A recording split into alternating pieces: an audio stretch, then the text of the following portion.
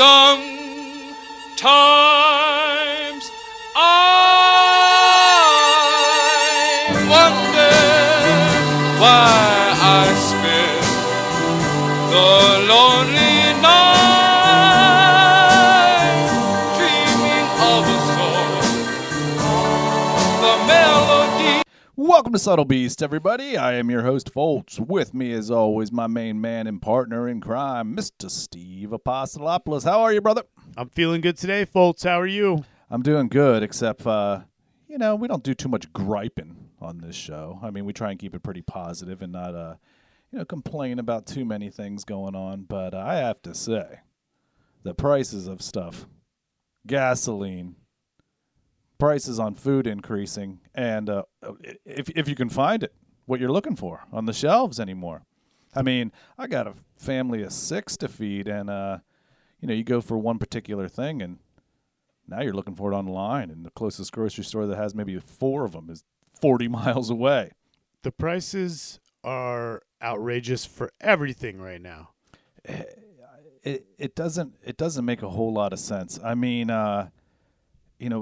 we're going to delve deep into it tonight on the podcast, but people are saying that they just don't have enough like truckers to get all of the products from the ports, and that couldn't be further from the truth. There's actually there's plenty of truckers, but there's been mandates and laws made in California that are prohibiting a lot of these truckers. I think I have a list here somewhere that I had. Let me just see if I can find it. Because, it says, why are the docks backed up so much? California laws, the trucker must be a union driver, must be fleet and not private-owned truck, no driver under 21. Now, that's a federal law.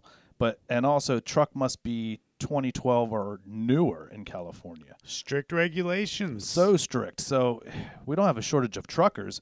We have a plethora of laws and mandates coming down that are preventing these truckers. But luckily, places like Texas and Louisiana and Florida are now reaching out and having a lot of these ships that have these goods on them being rerouted.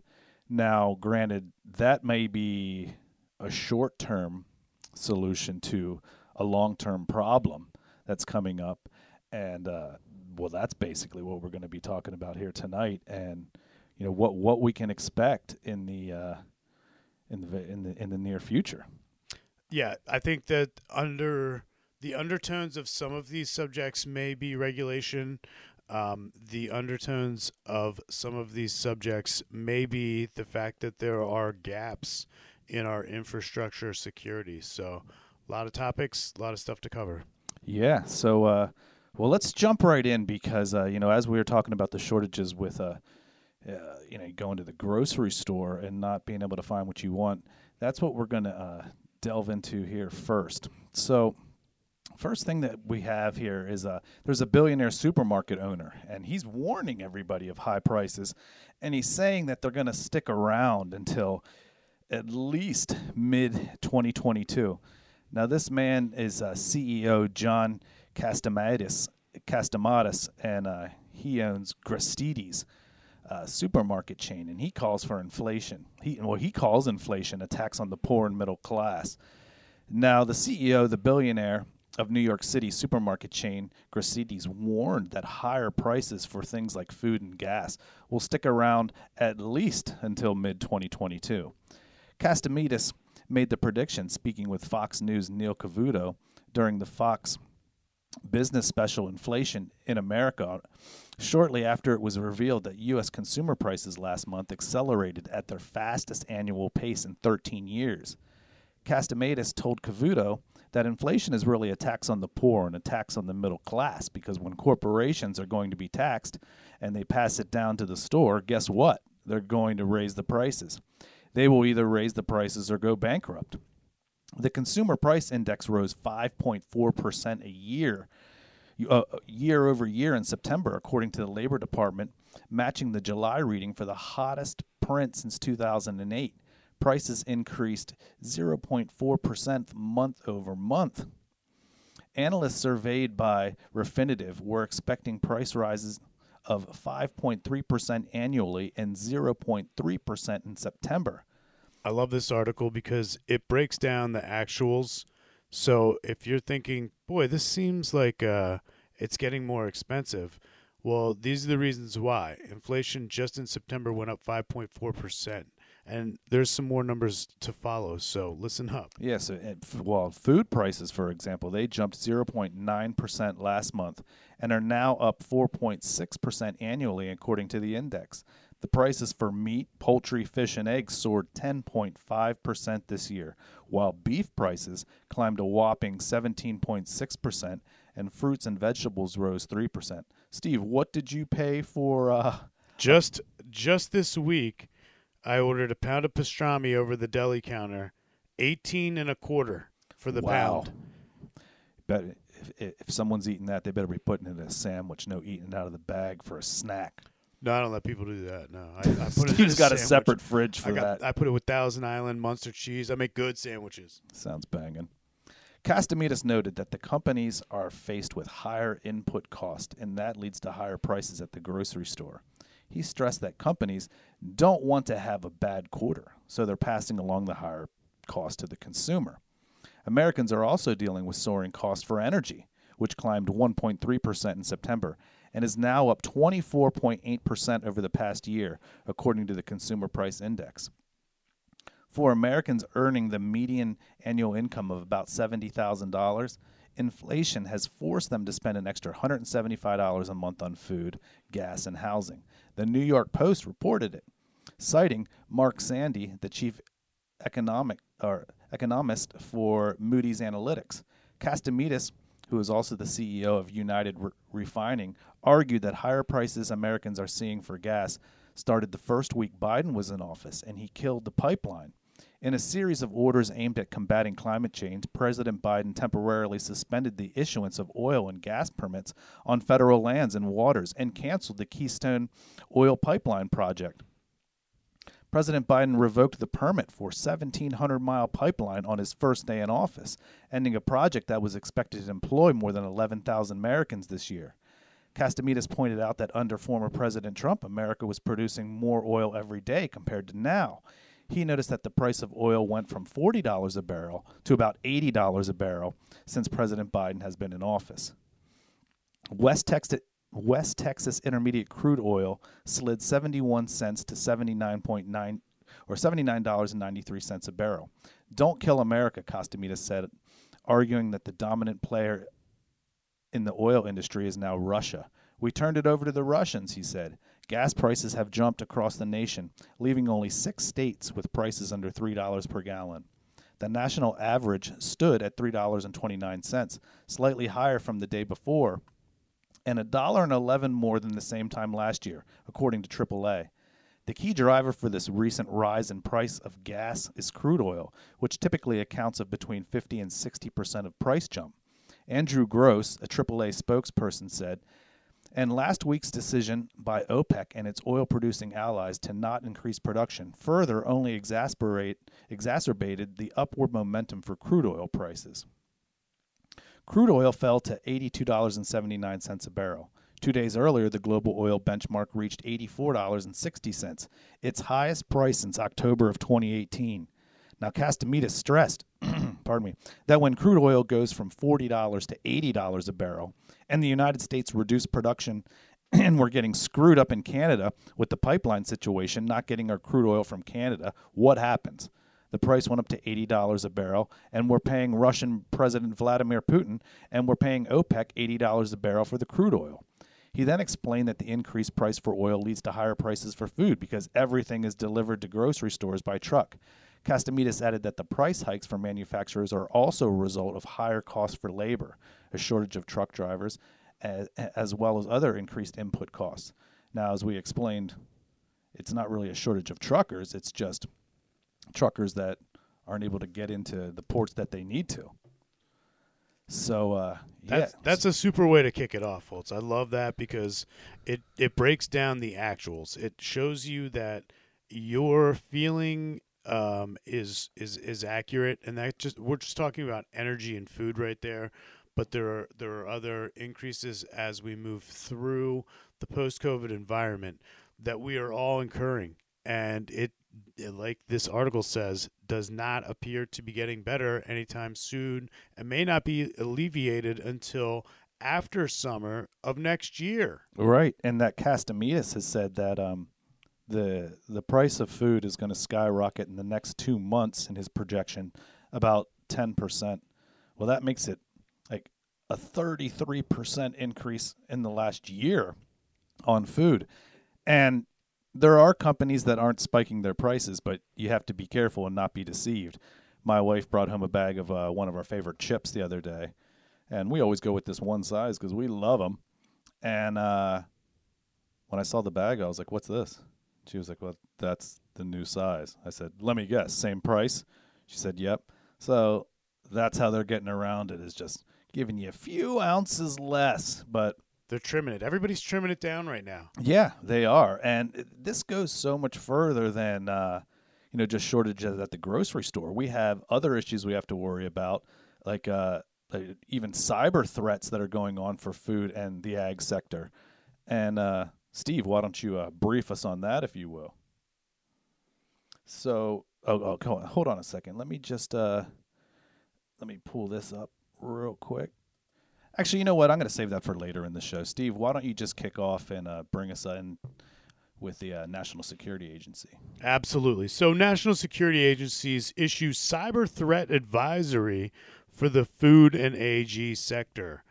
A group of national security agencies have issued an advisory for the potential of ransomware cyber attacks against 2 U.S. food and agriculture organizations.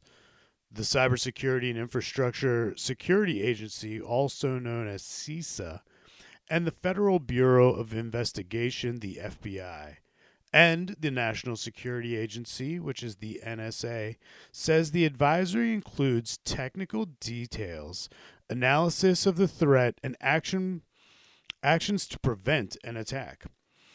While they didn't release or identify the targets, the agency says the attack could be through black matter ransomware, a tool that developers can profit from cybercriminal affiliates who deploy it. Rob Joyce, director of cybersecurity at NSA, says the threat of cyber attacks has gone beyond impacts to a company, but has risen to a national security issue. So not only do we have to worry about our food dwindling away, we have to worry about cyber attacks on every level. And, I mean, this information's coming from CISA, the FBI, the NSA. Now, regardless of how corrupt they all may be, why else would they be saying this? Because, like we've said on this show many times, they have to tell you what they're up to.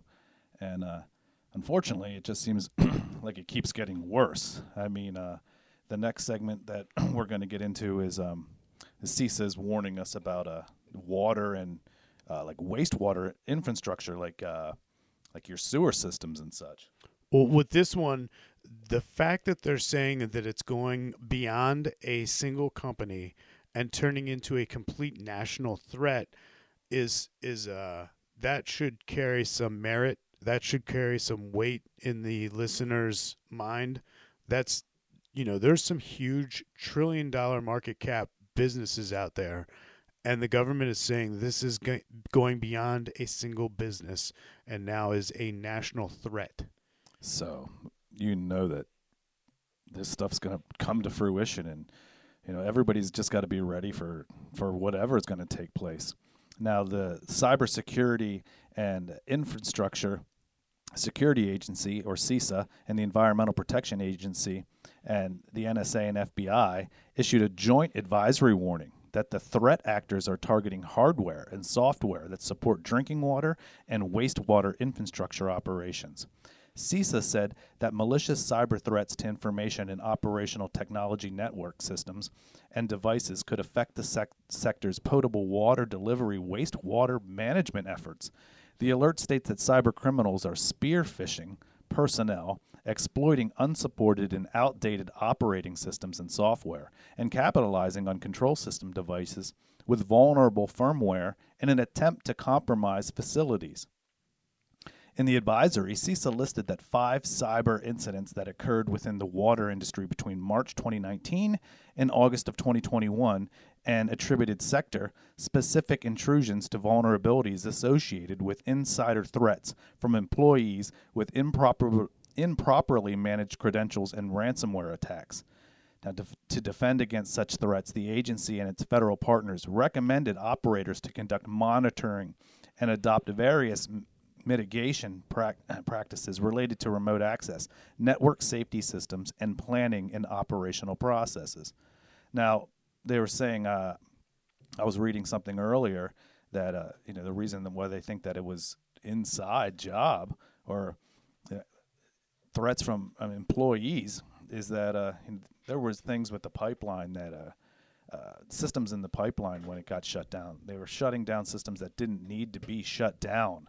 And it came into question, and a lot of the information was pointing back to it seems like it was an inside job, either perpetrated by within the company or all these agencies as a conglomerate, just taking control and just showing you what they can do.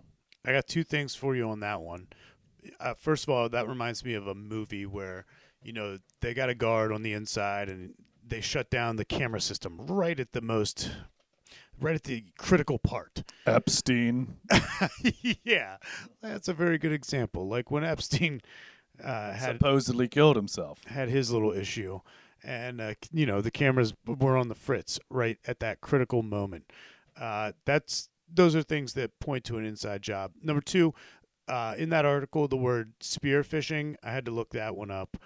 I'm familiar with phishing that starts with a PH. Phishing, a phishing scam, maybe is something where they are putting out to the masses a bunch of emails, and they're using the odds of probability that somebody is going to click on this this email that has a virus in it or some type of ransomware in it, or something bad is going to happen if you click into this. A lot of times you can tell by the email address that it comes from. It'll have .uk or something European afterwards. It won't be an official email address, but this one is taking it a step further, and it's spear phishing, which means that they're actually targeting an individual, and with that they're able to take a lot more time with an email or whatever they're using to phish this person with, and really personalize it so that as soon as this person opens the document or the attachment, that this malware or ransomware goes directly into their computer, and if they're at work, is able to infiltrate the system to go into the infrastructure and plant this malware so that there can be destruction that occurs. So spear phishing is taking a normal phishing scam and singling one person out and attacking them. Yeah, so that you target an employee at a facility, they open up that email, bam, then they've got into the system. They've got into the system, and usually at a high level. Right. Now, fear is growing that global energy crisis could lead to famine, and especially in some vulnerable nations. Now, the global energy crisis could escalate into a world food crisis, leading to famine in vulnerable countries unless urgent action is taken. One of the world's biggest producers of fertilizer has warned. Sven Tor Helstetter, the chief executive of Yara, which produces 8.6 million tons of key fertilizer ingredient, ammonia, annually, said high gas costs meant it was curbing production in Europe by 40%. The Norwegian company, which has production facilities in more than 50 countries, including the UK, has been able to maintain supplies of its soil improvement products in Europe by importing ammonia from its facilities elsewhere in the world, where gas prices are cheaper. However, Hallstetter warned there was no guarantee that process could continue. It is important to get the message across that the energy crisis now could be the start of a food crisis. We have to pay special attention to everyone affected by higher utility and food prices, but for some, it's a question of living or not. This is about scenarios of famine and food scarcity. The shutdowns we are experiencing across Europe are now having an impact on fertilizer pricing globally. All of the main nutrients farmers are use use are priced significantly higher than a year ago, partly because of the higher demand and increased cost to produce fertilizer. This is having an immediate impact. The global price on fertilizer ingredient urea, for example, now went up to $850 a ton, but a year ago it was $260 a ton. Julia Megan, the head of fertilizers for the commodity price agency ICIS, agreed there was a serious global problem. She said China was putting in place an export ban on fertilizer. Russia was considering a ban, and Turkey, a large fertilizer export, has stopped shipments. We're seeing record prices for every fertilizer type, which are all the way above the previous highs in 2008. And it's very, very serious. People don't realize that 50% of the world's food relies on fertilizers. Prices are at record high, and food shortages could be felt into the spring and summer of 2022. Farmers are talking about switching their crops from cereals such as wheat and barley, which require fertilizer containing high levels of nitrogen, to beans and pulses, which need none, she said. But this isn't only about grains. It will also impact the crops which are used to feed cattle and livestock too. The National Farmers Union warned UK farmers were facing difficulties as a result of fertilizer price rises to triple or quadruple that of last year. They're going to grow beans. They're going to grow. You know They're what? going to stop growing grain, and they're going to grow beans. It reminds me of Interstellar when they were only growing corn. Now, I think it was because of an environmental issue. I don't know if it was because the ground wouldn't support other types of life because of all the sandstorms, but all these farmers that used to produce like soybeans and all kinds of things, now they're only growing corn. And you know, when I was at the grocery store, I noticed that I was looking for one particular product, and I'm looking to the right of the section that I'm at, and they had like they had the store shelf faced, and it was like a store brand macaroni and cheese, but there was like 60 of them, but there was just one right on the face of it, and it was kind of like a product you're probably not going to buy, but it just, instead of having that bare shelf, they had the shelf faced with just a single store product, and I was like, man, this selection is dwindling quickly. Yeah, it's almost like being in countries that are under socialism. You go into a grocery store, maybe you went there for oranges and you leave with mayonnaise. I mean, you take what you can get. Yeah, that's it. I mean, and that's the scary thing. I mean, we're hearing about all these shortages and now on fertilizer. So crops can't be grown, or they can, but they're not the ones that people are typically buying from these farmers.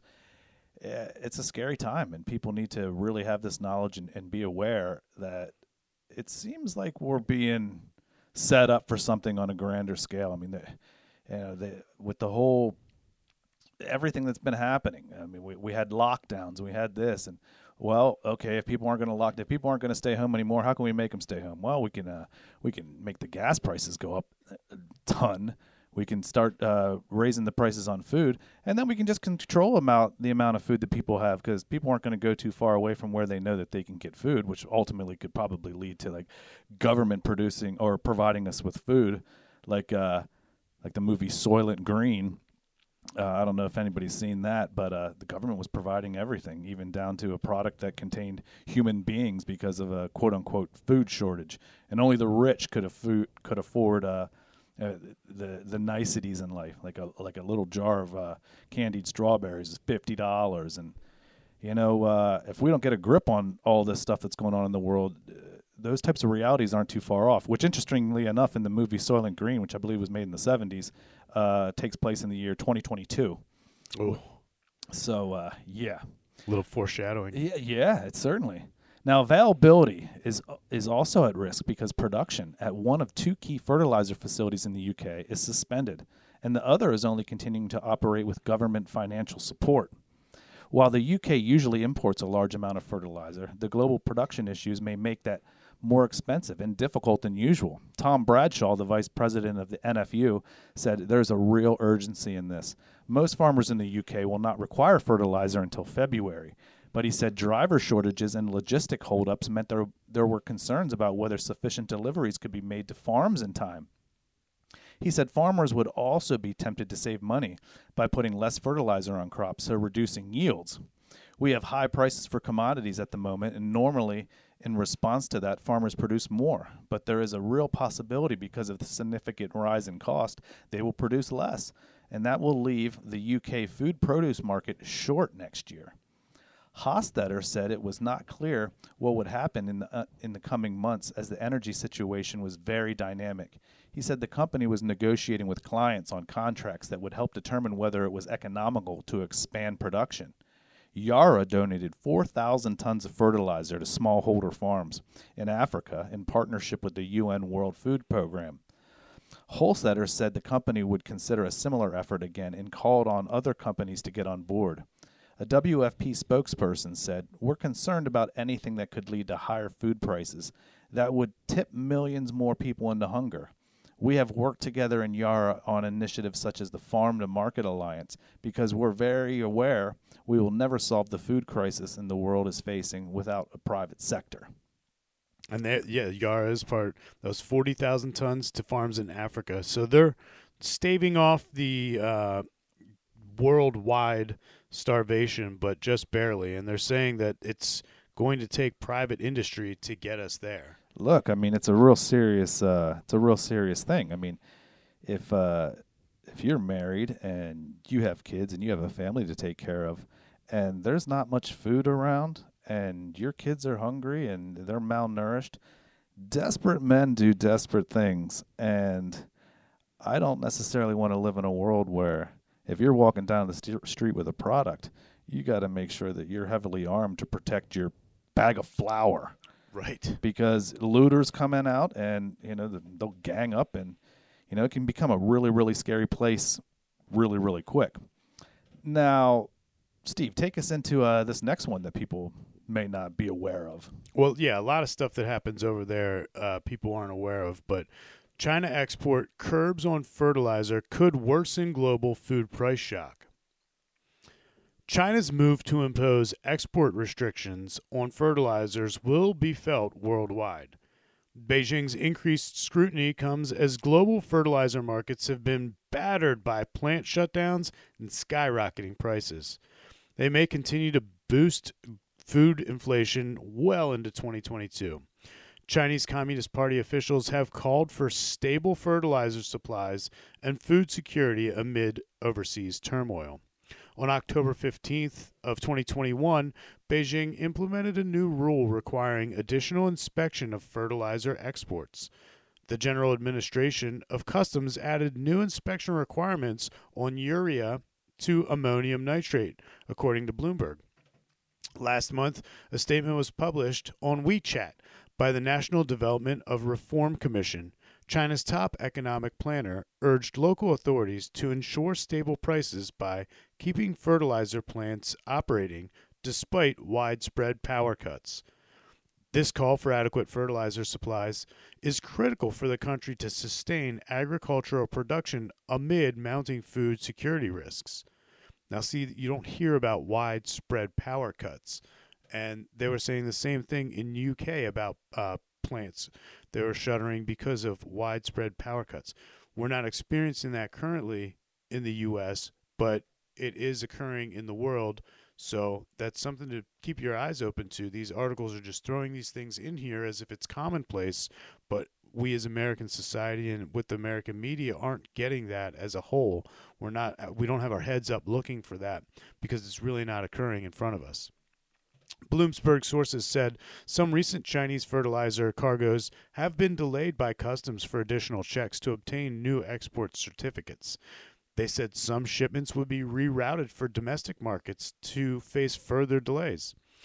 A reduction in exports from China, a country that controls 30% of the global fertilizer market, could cause shortages in India, Pakistan, and the entire Southeast Asia, the biggest buyers of its fertilizer.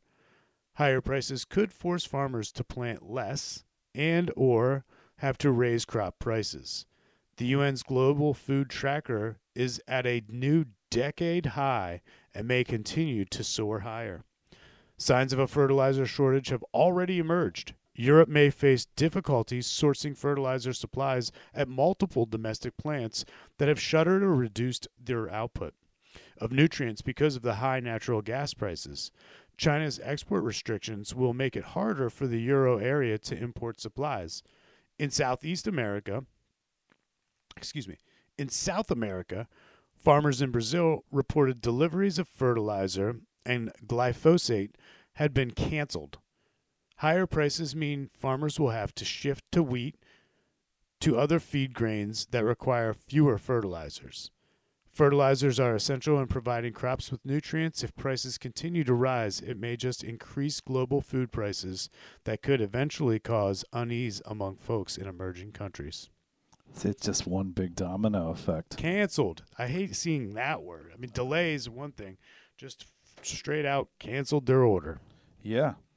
Now, I don't know how many candy corn fans we have out there. I am not one of them. I'm not one.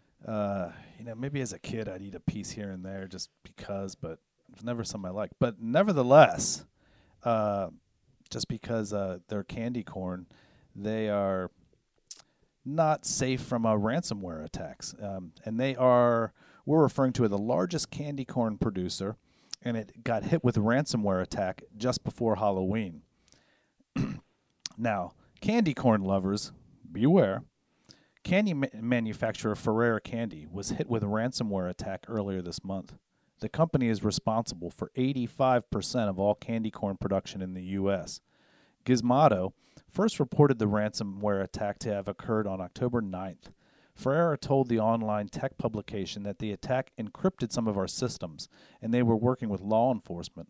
Upon discovery, they immediately responded to secure all systems and commence an investigation into the nature and scope of this incident. Ferrero is cooperating with law enforcement, and technical team is working closely with a third-party specialist to fully restore impacted systems as safely as possible.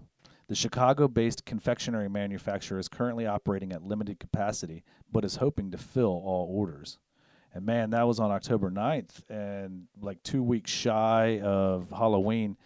These guys knew what they were doing with their timing, with this ransomware, going after certain products. I mean, what's next? Candy canes, Christmas time. Well, I'll tell you, folks, this is a scary story, and this is the reason why. It may seem like, child's play. I have a candy company that is shut down just before Halloween, but it's a small example of what could happen on a much larger scale. There are other companies that do produce similar percentages. This is 85% of the United States' candy corn right here that we're talking about. If you look at, and I'll use this popular culture reference to prove my point, there's a popular show out right now called Dope Sick. It's about the OxyContin in America in the 2000s and almost up till within the last few years here. Before Trump took office, then Trump kind of shut the whole opiate craze down. But Purdue Pharma, major manufacturer, they produced all of the OxyContin in the United States. That's a medication that at the time was widely spread, and although it was deemed as a not a great medication, it's an example that there are companies that are in charge of producing the majority, if not all, of a product in the United States. So if they do get hit with this ransomware, which isn't that hard to find, it could shutter an entire industry in moments. So you have a medication, and then a week later, no one has that medication. Yeah, I mean, and that's the scary thought. We don't see that as of now because of, they're big pharma. But imagine if, I'll just use this for an example. Half the country split right now between, vaccination or unvaccination. I mean, there shouldn't need to be a choice, but, there's been talks in different media outlets of, two different subcultures breaking it down. And, I don't think that that's right. What do you think? No, I think that there should be, and this is the kind of thing, a food shortage or Did we go over the wastewater? The wastewater. These are the types of things that bring us together. And when you're in this type of situation where we're coming out of a pandemic, hopefully coming out of it, Right. and you get into a debate that's as personal as a debate could be, and you have a divide, you have a split, you have one side pointing the finger at the others.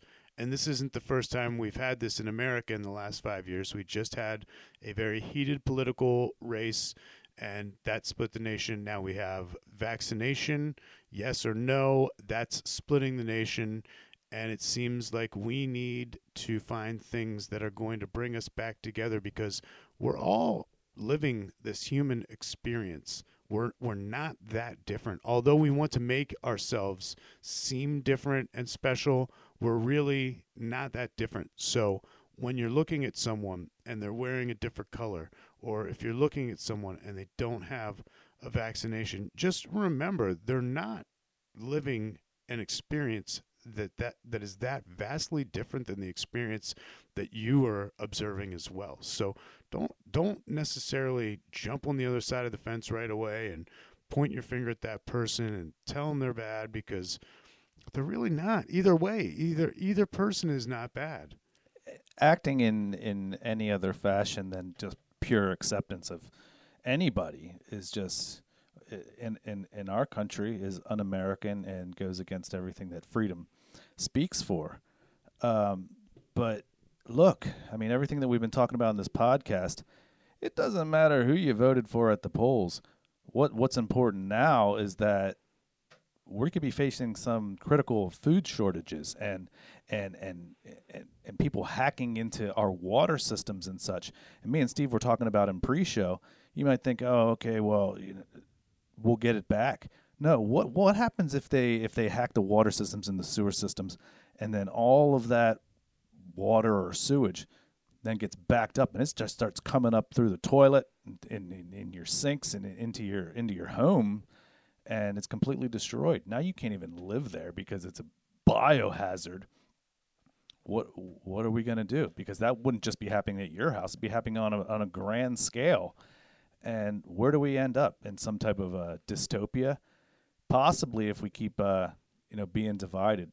Let's figure out how we're going to be feeding our families, and then we'll figure out what side it's more important to be on. And these attackers are borderline genius, evil genius. Who would have ever thought to take out the sewer? Yeah. But it's such a crucial part in the cycle of having clean water at the tap in your house.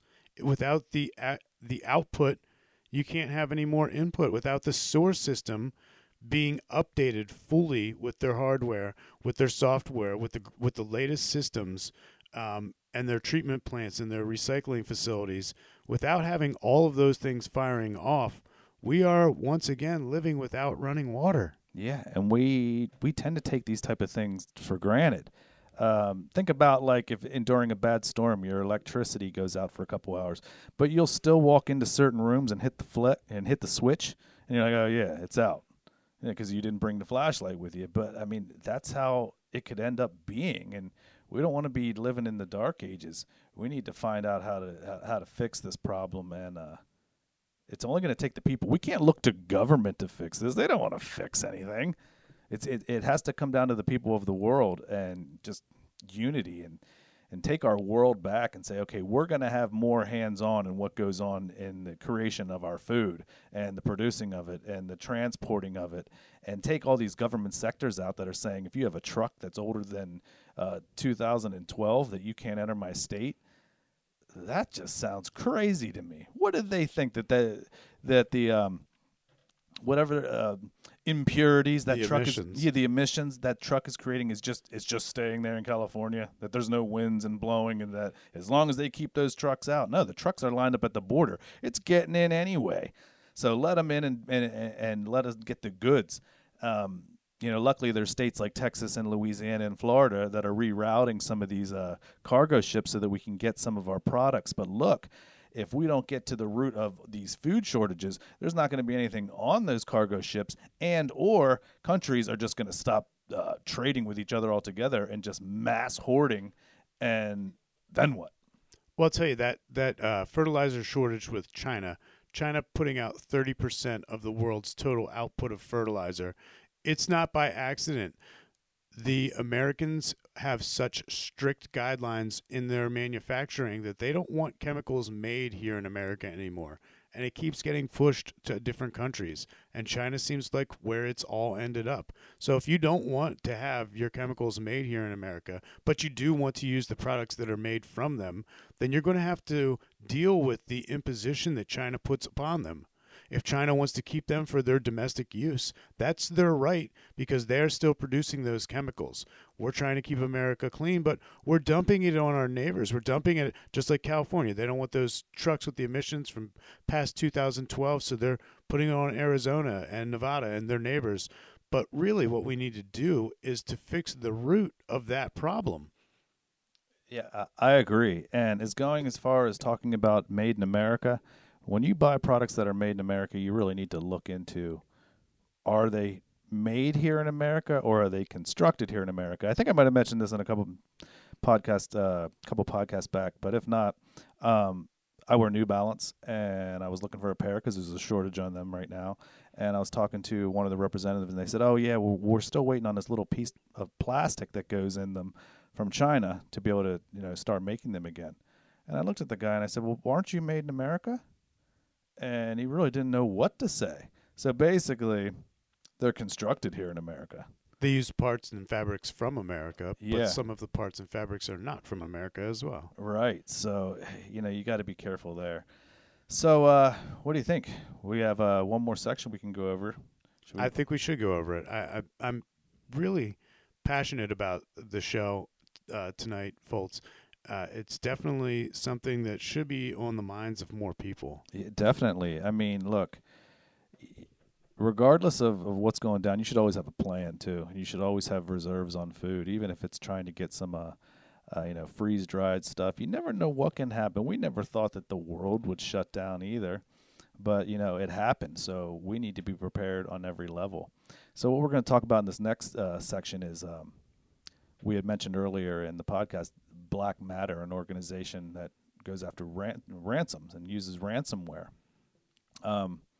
Now, Black Matter Ransom Crew appears to be on the verge of shutting down its operations, citing pressure from law enforcement, according to some reports.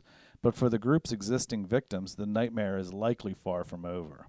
In translation of screen grabs posted to Twitter from the VX Underground Malware repository, the Black Matter representative said that due to unsolvable circumstances with pressure from the authorities, the Black Matter project would be closed, with its infrastructure to be turned off within the coming days. However, in the statement, the representative also appeared to address Black Matter affiliates, telling them they were still able to communicate with victims and obtain decryption tools, presumably to pass to those that pay, although this is unconfirmed. Kevin Breen, director of cyber threat research in Immersive Labs, said that it's unfortunately meant existing Black Matter victims were probably not out of the woods yet. A few things we can take away from this are that it does not appear to be taken down off of their servers or infrastructure like we have seen in some recent examples. This means that any existing victims are not likely to get decryption keys handed to them. This is also reinforced by the second half of the message, suggesting that those companies or personnel already dealing with active ransoms should continue to do so just by switching their communication method and getting the decryptors now before the infrastructure is shut down. Now, Breen said it was hard to predict how Black Matter affiliates might respond, but those working lower down the ransomware as a service food chain intended to care less about who they work with, and so may just cut those losses and offer their skills to others. Wow. It's crazy, this Black Matter stuff. Yeah, Steve, why don't you take this next section? So law enforcement operations. The supposed cessation of Black Matter's activities comes just days after a pan-European operation targeted 12 alleged ransomware operators who are believed to have conducted more than 1,800 attacks globally. Europol said that the suspects were primarily associated with the Dharma, Locker Goga, and Megacortex ransomwares, and some other unnamed variants. At the time of writing, it's unknown if Black Matter is among those variants, but some commentators are already positing a link to this operation and other recent law enforcement stings. Other recent developments, such as talk of closer cooperation between the U.S. and Russia on cybercrime, will not have gone unnoticed in the cybercriminal underground and are likely also a source of concern.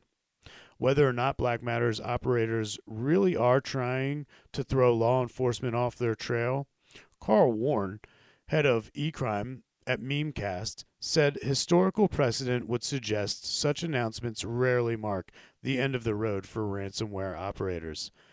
This is highly unlikely to be the end of the threat actors behind the Black Matter group, and this looks like a classic rebrand or splintering, he said.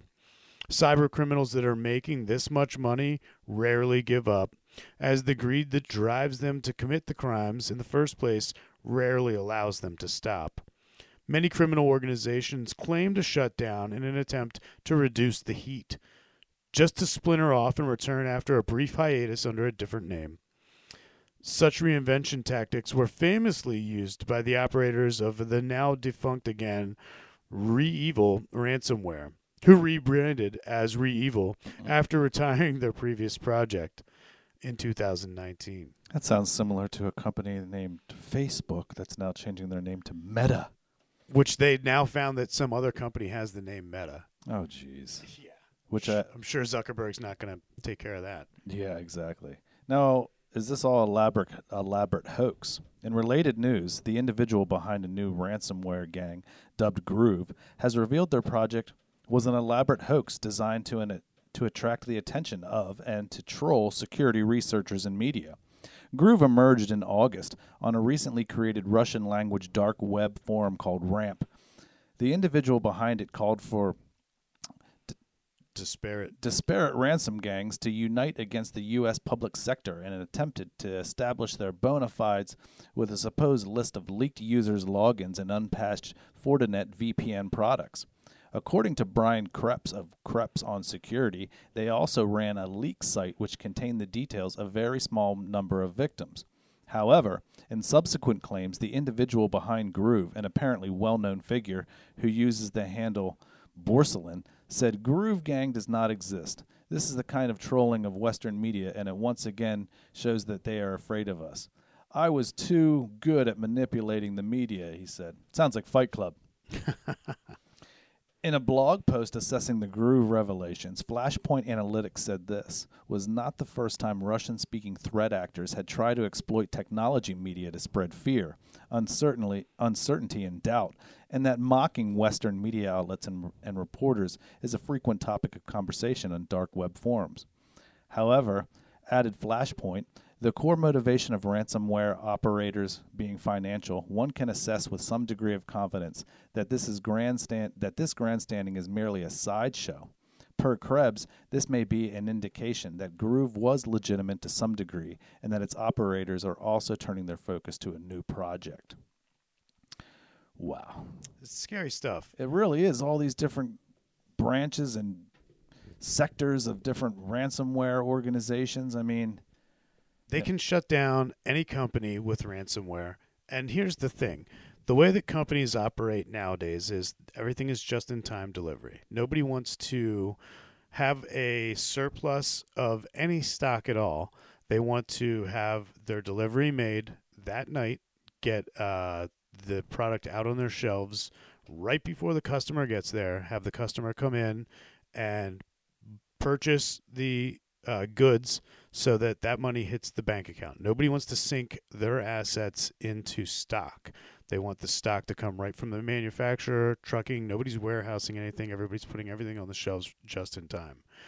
And with that comes an inherent risk. And the risk is that it could come just not in time. Right. I mean, in the CEO of those grocery stores that we were talking about at the beginning of the podcast, he was saying that the grocery stores. Oh man, it's slipping my mind what my point was.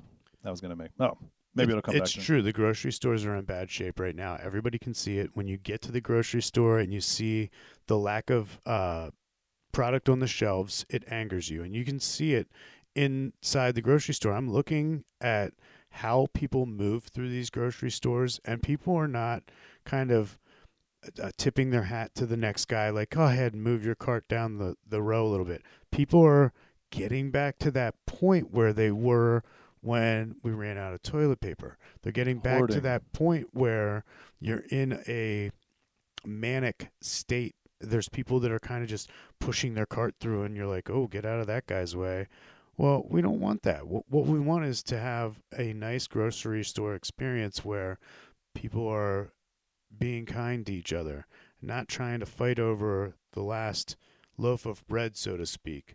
But the product shortage, it draws this animal instinct out of us, and it's really terrible. Well, and I believe, and that comes from government overreach. I mean, we need to be able to do commerce without different leaders of different countries speaking for us, and then having countries be like, "Oh, we're not trading with you," and all this. It's ridiculous, because if we don't, we're going to end up in a world like Mad Max, and you're going to be trading for just your basic necessities if you can find them. Like Waterworld, they're trading for fresh water. Yeah, or dirt, because people haven't seen it in years. And Right. I mean, look, our world's looking a lot more like I know we did a show on movies that are foreshadowing, but it's looking a lot more like V for Vendetta. It's looking more like Soylent Green.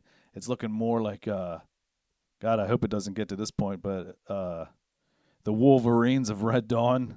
Right. I mean, people just fighting for their basic right to exist, and I know that there's food hunger issues all over the world, and but it seems like it's just going to get worse for countries that are in a bad position now, and our countries as a whole. So here's the thing. Start to build a supply.